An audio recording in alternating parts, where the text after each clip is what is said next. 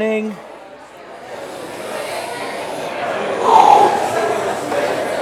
I could hear my breath going in, so I over-exaggerated it for fun there. I thought that was a good time. Maybe it wasn't. I don't know. You tell me. Ah, I'm glad that you guys are here to worship with us as always. It's good for you to be here. You should be here. And I don't say that to guilt you in any way, shape, or form. I just mean it is good and right to find yourself worshiping with believers on a regular basis. It does something to us. And we appreciate that you would choose to do that here with us. And we're glad that that's what we get the opportunity and chance to do on a regular basis with you. So we're glad you are here, and we are honored anytime you choose to do this. There's not a whole lot of announcements in the next few weeks where, for those of you that maybe aren't quite so familiar, or you've heard us say it and you didn't know what it means, we're going to stick in the season of Easter for the next few weeks. Easter season is maybe a weird saying to you, or something that you weren't familiar with, or you're like, well, isn't Easter a day and now we've moved on? No, Easter is not a day, and we do not just move on. Easter is actually 50 days. It's longer than and bigger than and better than Lent in all sense and intents and purposes of that word. And so we are going to continue to celebrate Easter, and we're going to continue to embrace and look towards a season of feasting, which for a lot of you may be weird and may be different. This is what I think is easy to say and easy to do. It's easy to acknowledge and name brokenness and hardship. It's easy to kind of, it's been hard, it's been busy. I don't know how many of you feel this in life, but I think oftentimes when things are going really well, you're more hesitant to be like, hey man, things are just really great. Now, maybe you're the eternal optimist and a really positive person, and you're like, that's the only phrase I know how to say, like I struggle on the other end. But I think societally and culturally, especially in a space like this, I know most of you, I've had coffee with most of you in this room, or some sort of way in which we've talked beyond just hello. And I think that a lot of us will struggle with that. We don't want to be fake. We don't want to be insincere. Many of us grew up in or are well acquainted with a type of Christianity that's just like, oh, everything's good, everything's great, and then we move on with life. And we want a more authentic, we want a substance to what we believe in and how we live our lives. And so for a lot of us, I think we really struggle with this idea of feasting and celebrating, of declaring things are good even when maybe we don't feel like things are good. There's a way in which we celebrate a sense of stoicism or an excitement where we look at sadness, difficulty, brokenness, and we kind of maybe don't feel all that broken, and we say, man, that's so brave of them. Look at them kind of weathering the storm, moving on, even though everything's hard and difficult for them right now. They seem so balanced and so, and we celebrate that. But when we get to a moment of celebration, of feasting, of excitement, of joy, we have this notion or this idea that we're supposed to somehow feel all of that more than what we express outwardly. That we have to, in some way, like if we're going to celebrate and feast, then we need to feel celebratory, that we need to feel this joy before we can participate in joy. And the season of Easter kind of says, no, that's not always the case, that actually this is a spiritual practice, that it is a practice to choose joy, and not in the trite and cliche ways that you're choosing joy in the midst of hardship, that you are actually going to intentionally set aside space and time, and you're going to mark it differently, and you're going to invite people into your homes, hopefully, and if you don't have homes that you can invite people in, you're going to meet people at the brewery or at a coffee shop, whatever you want to do, and you're going to say, hey, we're going to do this differently. We're going to choose to celebrate during this season. And we want you guys to do that, and we hope that you can. And so that's what our series, the next 5 Sundays, is sort of going to be about. We're going to sit in this time and in this space, and we're going to say, we're going to choose to celebrate. So there's not a lot of corporate events happening the next few weeks in terms of Mosaic. We'll do some stuff over the summer and start announcing that soon. But for the next 5-6 weeks, what we want to invite you guys into is small groups and relationship, being here and being present on Sunday mornings, giving your time, not just in a serving and prayerful, quiet kind of way, but giving your time to inviting people into celebration and into joy. And for some of us, the hardships didn't stop when Easter Sunday happened.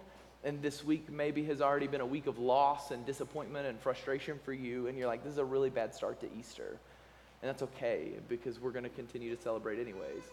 We're going to embrace what it means that we are people of the resurrection without denying the hardships and the realities of life.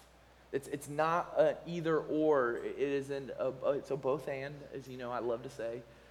But it is this way in which it's difficult for us to fathom this. And so we're going to attempt to do this. And so our series is, how do we do this? How do we inhabit this resurrection life? Like, how do we, kind of embrace what it means to be people of the resurrection when death is still a reality for us, when hardship is still a reality? And we want to encourage you outside of this space to find ways to practice, to participate, and to pursue joy and excitement and celebration. So if you would stand with me, we're going to read our passage this morning. It's short, 1 Peter verses 3 through 9. And as you hear this passage read, I think everything I just said will make a whole lot of sense if it didn't already. But here we are. Hear these words from Peter to an elect group of exiles and Gentiles scattered throughout Minor Asia. Praise be to the God and Father of our Lord and Jesus Christ. In his great mercy, he has given us new birth into a living hope through the resurrection of Jesus Christ from the dead, and into an inheritance that can never perish, spoil, or fade. This inheritance is kept in heaven for you, who through faith are shielded by God's power until the coming of salvation that is ready to be revealed in the last time. In all this you greatly rejoice, though now for a little while you may have had to suffer grief in all kinds of trials. These have come so that the proven genuineness of your faith, of greater worth than gold, which perishes even though refined by fire, may result in praise, glory, and honor when Jesus Christ is revealed. Though you have not seen him, you love him. And even though you do not see him now, you believe in him and are filled with an inexpressible and glorious joy. For you are receiving the end result of your faith, the salvation of your souls. This is the word of the Lord. Thanks be to God. You can have a seat. This is one of those moments where we can actually say very confidently and with great, excitement, thanks be to God, that this is true. And this is what Easter season's about. So as we frame this series and the season, and Eastertide is another language you'll hear, or another word you'll hear us use around this Easter season, Eastertide, this moment that we give ourselves to feasting and celebrating, being excited about the fact that Jesus Christ is risen. We do so knowing that this passage is the reality for us. We don't just enter into this season blindly, and we talked about this last Sunday on Resurrection Sunday, Easter Sunday, that for some of us, for a lot of us, moving out of grief and sorrow, moving out of fasting can take time. It's difficult. Injuries, diets, for different reasons, whatever, maybe these moments where you had to give something up for some time because somebody asked you to or you needed to, you find yourself hesitant when all of a sudden you can have it again. You're kind of like, I don't know. Do I trust it? Am I fully healed? Am I ready to laugh? Am I ready to get back out there? The cliche dating term. But we recognize that sometimes after you've had a moment of grief and of sorrow, to enter back into joy can be difficult. And it's oftentimes difficult because we know the reality that the pain is still out there. Just because you've healed once doesn't mean that you'll never have to deal with it again. And we as believers know that that's true of the life we live. Just because we celebrated Resurrection Sunday and the truth and the core tenet of our faith that we believe and proclaim that Jesus Christ experienced a real resurrection in history and in time and is still resurrected in his human form, sitting at the right hand of God the Father. We believe this. We hold true to it, but that doesn't mean that all of a sudden now we just will never have a difficult moment ever in our life again. Doesn't mean, and we know that, right? And so sometimes we're hesitant to get excited about things because to get excited about something, to look forward to something, to anticipate it, is to know that we'll experience disappointment, sorrow, grief. To love, to cherish, to find joy in something is to know that sorrow and sadness inevitably are around the corner. But yet this is what we're called to. And so we want to frame this whole season with this idea of acknowledging this tension and this difficulty. And I think Peter does it well to this group of people. I hinted at the welcome in verses 1 and 2 that Peter gives in his letter. This is Peter writing to a bunch of Gentiles, a bunch of people that didn't grow up Jewish. And at this point in time in the faith, those following Jesus, Christianity and the followers of Jesus would have still been this weird kind of sect of Judaism. They're still kind of figuring out what they want to be, where they're going to go. It's not until the temple is destroyed in Jerusalem and the diaspora really happens and they really get spread out that like Christianity kind of totally comes out from Judaism all on its own. But at this point, there's this kind of weird tension. Are all these non-Jews, are they supposed to experience the same thing? Are they a part of this family? Are they a part of these promises that these Jewish people like Peter have been holding on to? And this group of Gentiles that was in Minor Asia, as your text says, which would be modern-day Turkey for those of you that are good at geography. For those of you that aren't, just know it's over there somewhere, and then we can move on. But it's outside of this space where it would have been typical for Jewish people to kind of be doing things. And so we see that the gospel message is moving, and it's including this group of people. And Peter's welcome in 2 verses as a Jew is amazing because it is loaded with Old Testament language. Exiles, foreigners, sojourners, chosen, elect, people of God. And in a very quick and succinct way, what Peter is saying is those of you that are Gentiles, those of you that have lived outside of this promise that are not Jews, that may be confused about what's going on, and you found Jesus, guess what? You now are a part of the people of God. And all that language he's using is Old Testament language. Promised, chosen, electiles, that's not even a real word. I was combining elect and Gentiles there, I think is what happened. I got letters after my name, so I can make up words. It's fair. Anyways, that's an academic joke for those of you that aren't aware. So there's this way in which he's saying, you are now these people. And what's amazing about this is he's saying their history, our history, the Jewish history, Jesus' history, the Messiah, the prophets, the writings, Yahweh, his history with his people is now your history. It is now your story. Even though you didn't grow up with this. Even though you didn't struggle with the persecution that Jews struggled with. Even though you didn't get born into the longing and the desire for the Messiah to come. You now have those stories and can celebrate that the Messiah has come. And this is true of us as the church. I think it's one of the beautiful metaphors of marriage. We oftentimes in our modern 21st century can overuse marriage and ostracize people. I get that, but marriage is a beautiful and the chosen primary metaphor of the Bible to explain what's happening with Jesus and his people in the church. And I think one of the cool things about marriage is that, and I say this when I officiate a wedding, is that when you stand before your family and your gathered friends in church as a married couple and declare that your vows towards one another, in that moment, the other story becomes a part of yours. When Drew and Becca got married, and Becca was looking directly at me, so I'll use them. When they got married, right, all of a sudden now Drew's family and their successes and their failures and their stories become a part of Becca's successes and failures and stories. And their griefs and their hardships and vice versa, right? And this happens in the church. We together here in this space, we take on and carry the stories of the Jewish people and of the New Testament church, but we also get to carry and celebrate one another's stories. As we enter into this, we become this people that celebrate with one another and that we grieve with one another. And our stories get tied into this whole thing that proclaim the gospel in a way that we can't on our own.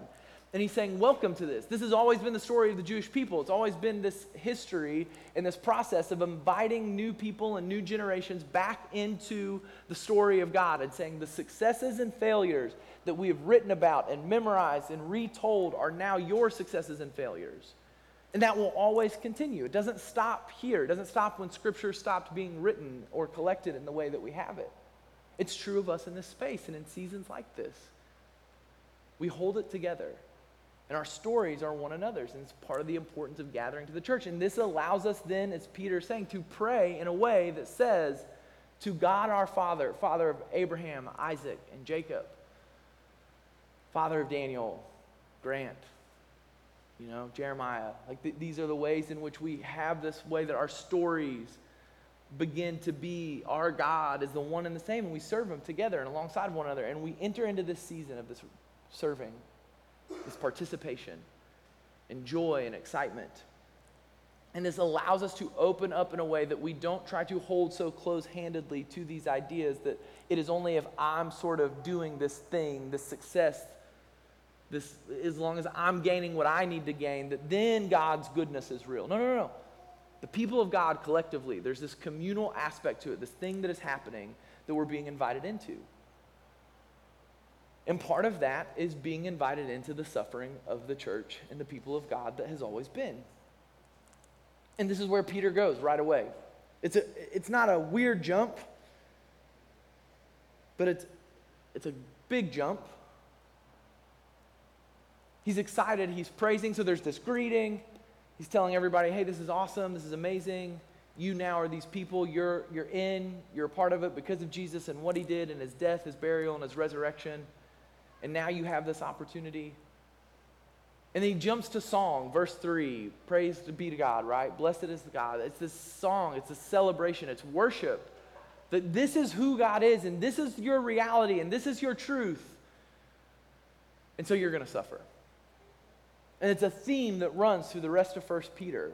That these exiles, foreigners, strangers, aliens in this land, in this space that we call here and now, that we call the current time and the present, that suffering is there for these people that are celebrating and following after one who has conquered death, that lives and reigns victorious over death itself. That's a tension. You kind of go, wait a minute, what? I thought this was Easter. I thought we were supposed to just, be happy and rejoice.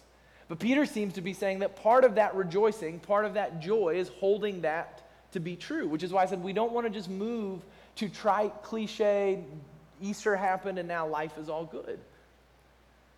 Part of the ability to celebrate and to have this joy, to feast in these moments and in these times, is to hold that truth near to you. To hold the reality that we still face death and brokenness around us. And that it's not just everything's rainbows and butterflies. And so Peter moves to this. And he begins to talk. And in the same way, when he starts to talk about this suffering and the inheritance, this is Old Testament language again. He's inviting them into the story of God that has been, the story that Jesus fulfilled and carried, and saying, now you too will carry the story of Jesus. The failures, the shortcomings, the persecution, the difficulties, these things that Christ took on himself on the cross, he's asking you to take up, because this is the way in which your faith begins to be made pure, to be made whole, as you experience these things, as you walk through these things. He's saying you are this people, and you need to experience it. And so he continues to say in verses 3 through 5 that you will hold on to these profound promises of what is to come in the midst of those trials. That it's from that space that these trials come and the difficulties face you, from the space and this honest assessment and truth that in the end there is a hope, there is an inheritance. And this is the New Testament language or the Old Testament language of inheritance was more specifically related to land. You see it first in the 12 tribes and the land that they're given. And it's a theme that's continued all the way up through Jesus' disciples when they constantly think that this is the moment that Jesus is going to now take back the land and give it to them. Even though he dies and is resurrected and then ascends. I mean, right up into the ascension, the disciples are going, especially Peter's going, hey, this is the time, right? Like that you're going to give us the land now. That like we're going to do this thing. Like we're going to get Jerusalem back and conquer the Romans. Free ourselves of this oppression. And Jesus is like, you'll get it. This is just a side note right here, 1 Peter, as I was reading this, because just earlier in Lent, we preached on the transfiguration. And I always thought it was interesting that Jesus is telling Peter and James and John, like, hey, don't go talk about this right away. And I read in a commentary, and I shared it here at church that Sunday I preached on it, that one of the things that they were saying that they think is happening there is that when you experience the divine like that, when you have a moment where the holy is placed in front of you, that oftentimes in our human minds, we can't really understand or fathom what happened right away. In some sense, what Jesus is saying, he's not being mysterious or tricky, although there's some of that in the New Testament. We know that in the gospel writings. But one of the things he's doing is he's saying to them, like, this is going to take some time for you to fully grasp and understand. You're going to have to experience some more life. And I made the joke then that Peter immediately gets it wrong again, right? He comes down and he's like, dang it, I messed up again. And then he does it again and again and again and again. And it's like by 1 Peter, we think probably 30-ish years later after Jesus has ascended, he finally gets it. Like he's finally starting to be able to articulate it. This is a word to those of you that teach, like myself, or maybe have aspirations to write something. Eugene Peterson says you need to be in your 40s before you write anything spiritual or theological because you haven't experienced enough life. I think that there's probably some truth to that. You see it in Peter. It takes him a while to get here, and he's finally in this space where he begins to understand these inheritance, these promises, these truths, this life that the Old Testament had been promising to the people of God for generation after generation, century after century. It's fulfilled in Jesus in a different kind of way. That it's not just the physical land and the overthrow of Rome and the political powers and this city that will be this fortitude of a nation in a geopolitical sense. Peter gets it. He finally understands, no, this is meant to be this inheritance, the spiritual inheritance that we don't fully grasp and understand. He's going to talk about it more through the rest of his letter, and he's saying this is now yours too, you Gentiles. This is available to all of us. This truth, this reality that one day we will see in full and we will know in full, no longer in part. No longer will we have to hold in tension the tinges of pain and of death and of grief and sorrow with the realities of a resurrected and risen King. We will experience it fully, but we're not there yet. But we know it's coming, and we have a better understanding of what it is as Christ has revealed and made it clear to us. He's saying, so hold on to that in the midst of this. These hardships that you face, these difficulties that are all around you. And he's singing this song and saying, because of this reality, you now live in a way that you have a new hope. You live a part of a new family. You have within you now a new identity to be a new creation. And he says to be reborn or to be regenerated or rebegotten. As Jesus is the only begotten Son, you now are re-begotten of the Father alongside of Jesus. This is now your place in the human experience because of what Christ did on the cross and in his death, burial, and resurrection. And so these promises and inheritances that are given are now yours to hold on to. But life is throwing some difficult things at these Gentiles. The recipients of Peter's letter aren't just experiencing death and sorrow and grief in the way that we do and will. That the inevitable sadnesses of life, the inevitable losses of life, disappointed dreams, broken promises from those around us. But he's actually writing about the persecution of these people because they've given their lives to Jesus. It's a real persecution that you and I don't have to experience in the same kind of way. Just a few short years after Peter writes this, Christianity is going to become illegal in Rome. Nero is going to burn people at the stake just for professing and believing in Jesus. And these women and men that are following him are going to willingly go there because they've seen and experienced what the life of Jesus can be, and they believe in it. We don't have that threat here today. We're free to worship and to gather here. And so I think that then the temptation of a sermon like this, and the sermon, if I'm just going to be honest, the sermon that I really wanted to preach, I read this briefly earlier in the week. I was like, yeah, we'll go with 1 Peter. Texted Kyle, I like 1 Peter, had some ideas, had some thoughts, kind of a structure and outline in my mind that I wanted to preach and that I was excited about. And the longer I sat with it, I just felt like I wasn't going anywhere. I think it's because here's the sermon I wanted to preach, okay? So the recipients in the letter of 1 Peter, they're experiencing persecution. We don't have persecution, but we do have hardships and trials, and some of you didn't get the job you wanted, and some of you aren't married yet, and some of you, have struggles with your family, and all these real painful things. I'm not making light of them. And we go, in the light of resurrection, we're going to have these hardships, so there's some joy to be found in the midst of difficult life. That is not what Peter is saying here. And that's why this is a different type of sermon and a different type of passage. Peter is not saying that God knew that you were going to have to experience the loss or the death of a parent at a young age and that would be the way you found Jesus. Praise be to God that he is good enough to take our mourning and our ashes and turn it into rejoicing and to dancing and to beauty. He does that because he's that good. But it doesn't mean that he caused it or wanted it to happen to you, okay? It doesn't mean that he was like, oh, yeah, I can't wait for them to just be real sad. And then they're going to find me because that's the type of God I am. No, that's not what he's doing. It's not the intention of Peter saying that Christ causes your suffering. What he's talking about here specifically is the persecution and the difficulties and the hardships that they're experiencing in their life because of the unique and intentional decision to practice the way of Jesus, to follow in his footsteps, and to do things differently, to orient and structure their lives in a different kind of way that flies in the face of the societal and cultural norms around them.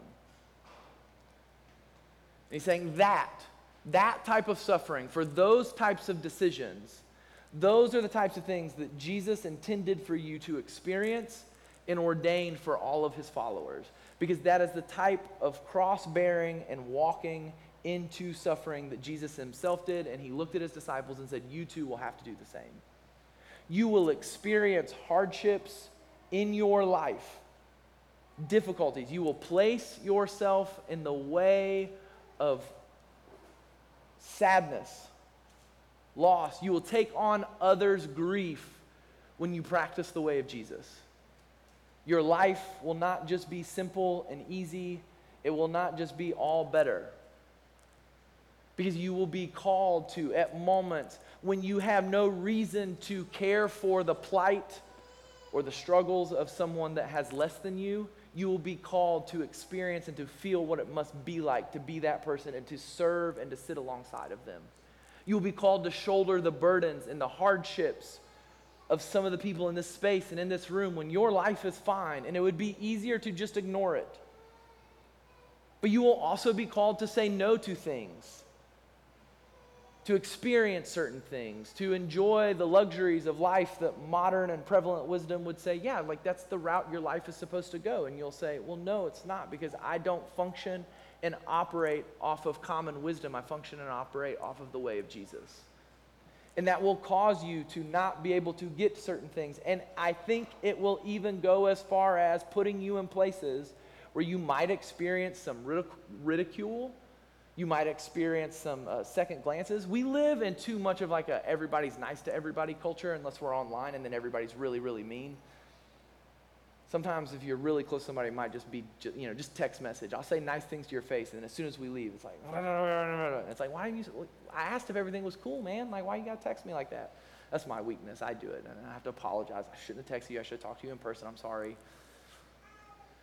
But we're real nice to each other. And in the Southeast, specifically, we live in we're kind of on the edge of a Christian culture, and so you may not experience persecution, but you'll get double glances. You'll get some side glances of, really? Like that's kind of weird. Oh, you're like one of those people. Have any of you gotten that one? Oh, you actually follow. Oh, like, I mean, I believe in Jesus, but like, I wouldn't do that. Like, that's crazy. That's not persecution, but it is this awkward moment where you recognize that your life is to be different. That it's a function on a different kind of paradigm, if you want to say that, a different type of rhythm. That's what I love about the liturgical calendar, and we've been saying this over and over and over again in 2023, that there's this way in which we as Christians mark and operate time differently than the culture around us. Our calendar, our seasons, our rhythms are not tied to the way the world celebrates, but to the way Christ and the church has called us to celebrate and orient our lives. You as your families and as individuals in your households and how you work, how you do things should be marked differently. And this isn't the call to wear the Christian t-shirt to the workforce. I don't know if you heard that sermon when you were younger. I got that sermon, youth group, like wear the Christian t-shirt to school so you can tell the gospel. That's not what I'm talking about. I'm talking about your life being so revolutionarily changed, like so radically different, so inverted, flipped upside down that you and your whole family function in a different kind of way that makes it at odds sometimes with the normal culture around you. That you say no to things that are good and wise and okay, and that there's nothing wrong with them. This isn't a conversation about morality and ethics. It is not giving you a moral high ground or a righteous high ground saying, well, if I do this, then I'm better than everybody else. That's not what I'm saying. Oftentimes, the things that are placed before you morally and ethically, there's nothing wrong with them. Oftentimes, the things, they make good sense. But the reality is, as a result of the resurrection of Jesus Christ and the promises and the inheritance that you are to inherit and to receive, it means that your life looks different. That you orient differently. So much so that this is the reality I've had to come to grips with. I'm waiting for the conversation when I have to sit my children down and I have to see them struggle through a decision and say, hey, I get it, bud. No, I'm not saying they're wrong. I'm not saying that they're a bad person. I'm just saying in our family, we choose to follow Jesus, and that means we don't get to do that. That means we don't act that way. That means we don't say those things. There's nothing wrong with it. Your friends are good kids. I love them. Be friends with them. Hang out with them. Do what you want. But in our family, we do it differently. Not because we're better, not because we're more right, whatever. It's because we are choosing to orient our life around the realities that Jesus Christ has risen. And our resurrected life, the way we do this has to be different. And that will cause hardship, and it will cause difficulties. You will have to say no to promotions because it flies in the face of you being able to be present with your family the way that you want to. It's the reality of following Jesus. Sometimes you'll get to say yes to those promotions. That's the beauty of following Jesus. Sometimes it's your choice and the other person gets to do what they get to do, and it sucks. Sometimes you have to say no to things that somebody else gets to say yes to because that's what their family needs and that's what Jesus would call them to. There's no script here for us to follow other than us genuinely and honestly sitting before ourselves and our loved ones in the Lord and our community around us and saying, Lord, what would you have me do in light of the fact that you are risen and that you reign and that you are king over me and all of creation? That's what 1 Peter is calling us to. That's the suffering that he's saying. In that then, when you suffer in that kind of way, it's not saying you'll like it. It's not saying that you do it because, you're sadistic and you think pain's good. Maybe if you like to do workouts with David Eden, you got to be a little sadistic to think pain's sort of good. But it's not even we're not talking about spiritual exercise here. Jesus is saying, no, it will hurt so much that you will cry tears. You will beg God to not make this be the way. You will plead the way the psalmist pleads. Is there any way? Have you abandoned me? Have you left me here to suffer and to die? And yet in that, because of the power and the hope of the resurrection, you will experience joy. Not in place of. It won't just somehow turn into it. The pain and the suffering will be very real, and simultaneously you will also know that there is a joy because you are holding on to a promise that is bigger than and further out than what you can experience and see in the right here.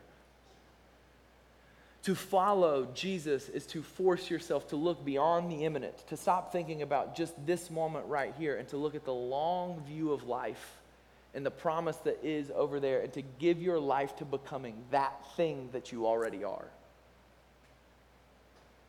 To becoming and to allow the difficulties and the hardships, because that's what Peter promises, is that those hardships that you face because of following Jesus, they'll do a thing in which they purify and sanctify you through the power of the Holy Spirit. And the way that gold is purified in fire, Peter's promises that you and your faith in Jesus will be purified, so much so that you will be better than the analogy of the gold and that you will last forever and that gold will not. That you build something in your life that is eternal and you choose the eternal in the present moment. This is the way we live into the resurrection and the realities of it. It will not mean that in the resurrection life, all things that are hard and difficult just magically go away.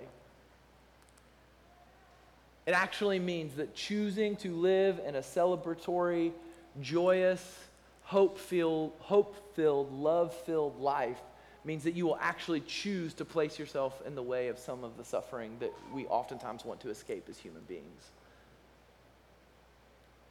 Side note, seasons like Lent, sermons like this, these are the reasons I laugh, and I'm not trying to be mean or intellectually arrogant, but when I hear the excuse that Christianity, or this idea that Christianity is just a way for people to kind of cope with the difficult and harsh realities of life, yeah, there are some forms of Christianity to do that, but not this way.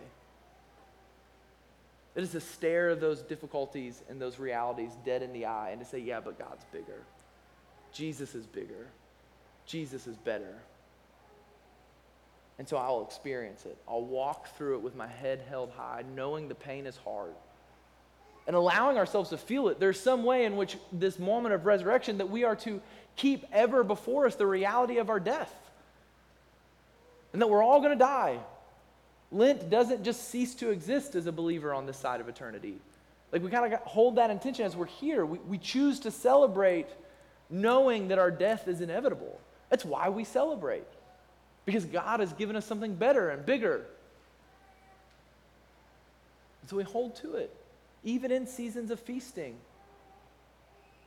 Latin term for it that I love is Memento Mori, to remember and to recall to your death. Monks used to keep skulls on their desk. Churches have, we don't get this ability, but I wish we did. Churches that oftentimes have graveyards right outside. As you walk into worship and celebrate, the church tradition I grew up in, our sunrise service was in the cemetery, outside of the church. We stood in it and watched the sun rise up in the east over the tombstones. And we celebrated and declared that Christ had defeated death as you stand amongst your loved ones that are buried in that space. There's a beauty to it, and we're so far removed from it. But as you embrace it and you name it and you know it, it allows you to celebrate in this kind of way. All those things, those deaths that we die 1,000 times over and over again, along the way, the little d deaths, they mean nothing in the grand scheme. It's not to say that they're not painful now. They are. They're real. Don't hear me say that. It's just to say that even if the good things, the gold will perish, then give yourself to the eternal in light of the resurrection.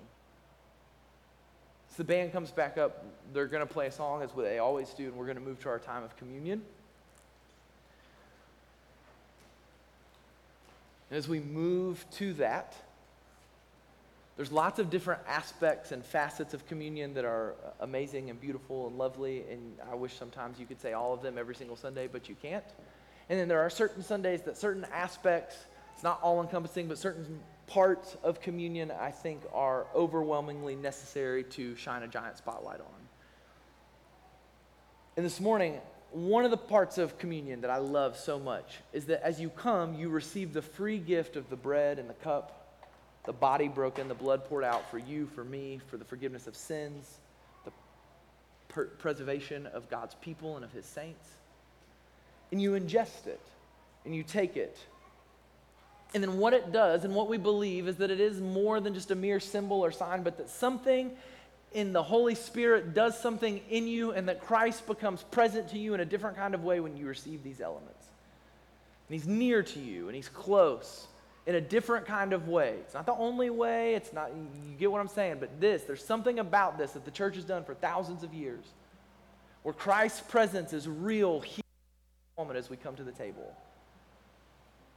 And what is amazing about the presence of Christ that is that real and that near is that it can't but change you and shift you and form you and redirect you and recenter you and restore you and all of the language that we love to use. And as you take the elements, it does this thing as it digests, and the bread and the juice does the thing that the body does, which uses it to become a part of itself. gets into your bloodstream, all of these things that we know to be true about food and nutrition. But I believe that you can take that analogy and run with it, and that spiritually we believe that there is something that happens as you eat of the bread and you drink of the cup, that Jesus' life, his body broken, his blood poured out, that it changes you and you become more like that. That you become more like Jesus in these moments. I'm convinced of it. I really believe that this happens. Not instantaneously, maybe not even noticeably the first time, maybe not even noticeably the first 52 times or the first 520 times. But over the course of your life, I believe that as you come and you receive and you understand who Christ is, that it changes you completely and wholly. And in that, then you embrace these moments just as Christ did. You embrace the suffering and the brokenness. You willingly allow yourself to be poured out for others, for those around you, in order that they too might know and experience that there is joy even in the hardship. There's hope beyond just what we can see in front of us. And that ultimately, Christ's victory over the grave will always remain. It is being held and stored where it is safe and nothing can stop it. And so you choose to embrace these ideas and these realities and to allow it to let your life reflect it. So I invite you to come. Take the bread, the cup, go back to your seat, hold on to the elements, and pray in this moment and ask the Holy Spirit in what ways that you could allow this to be true of you today, to let it change you, shape you, reform you, in order that your life might continue to become and look more and more like the life that Christ would intend for you and have for you. Come and receive the gifts of God for the people of God. Amen.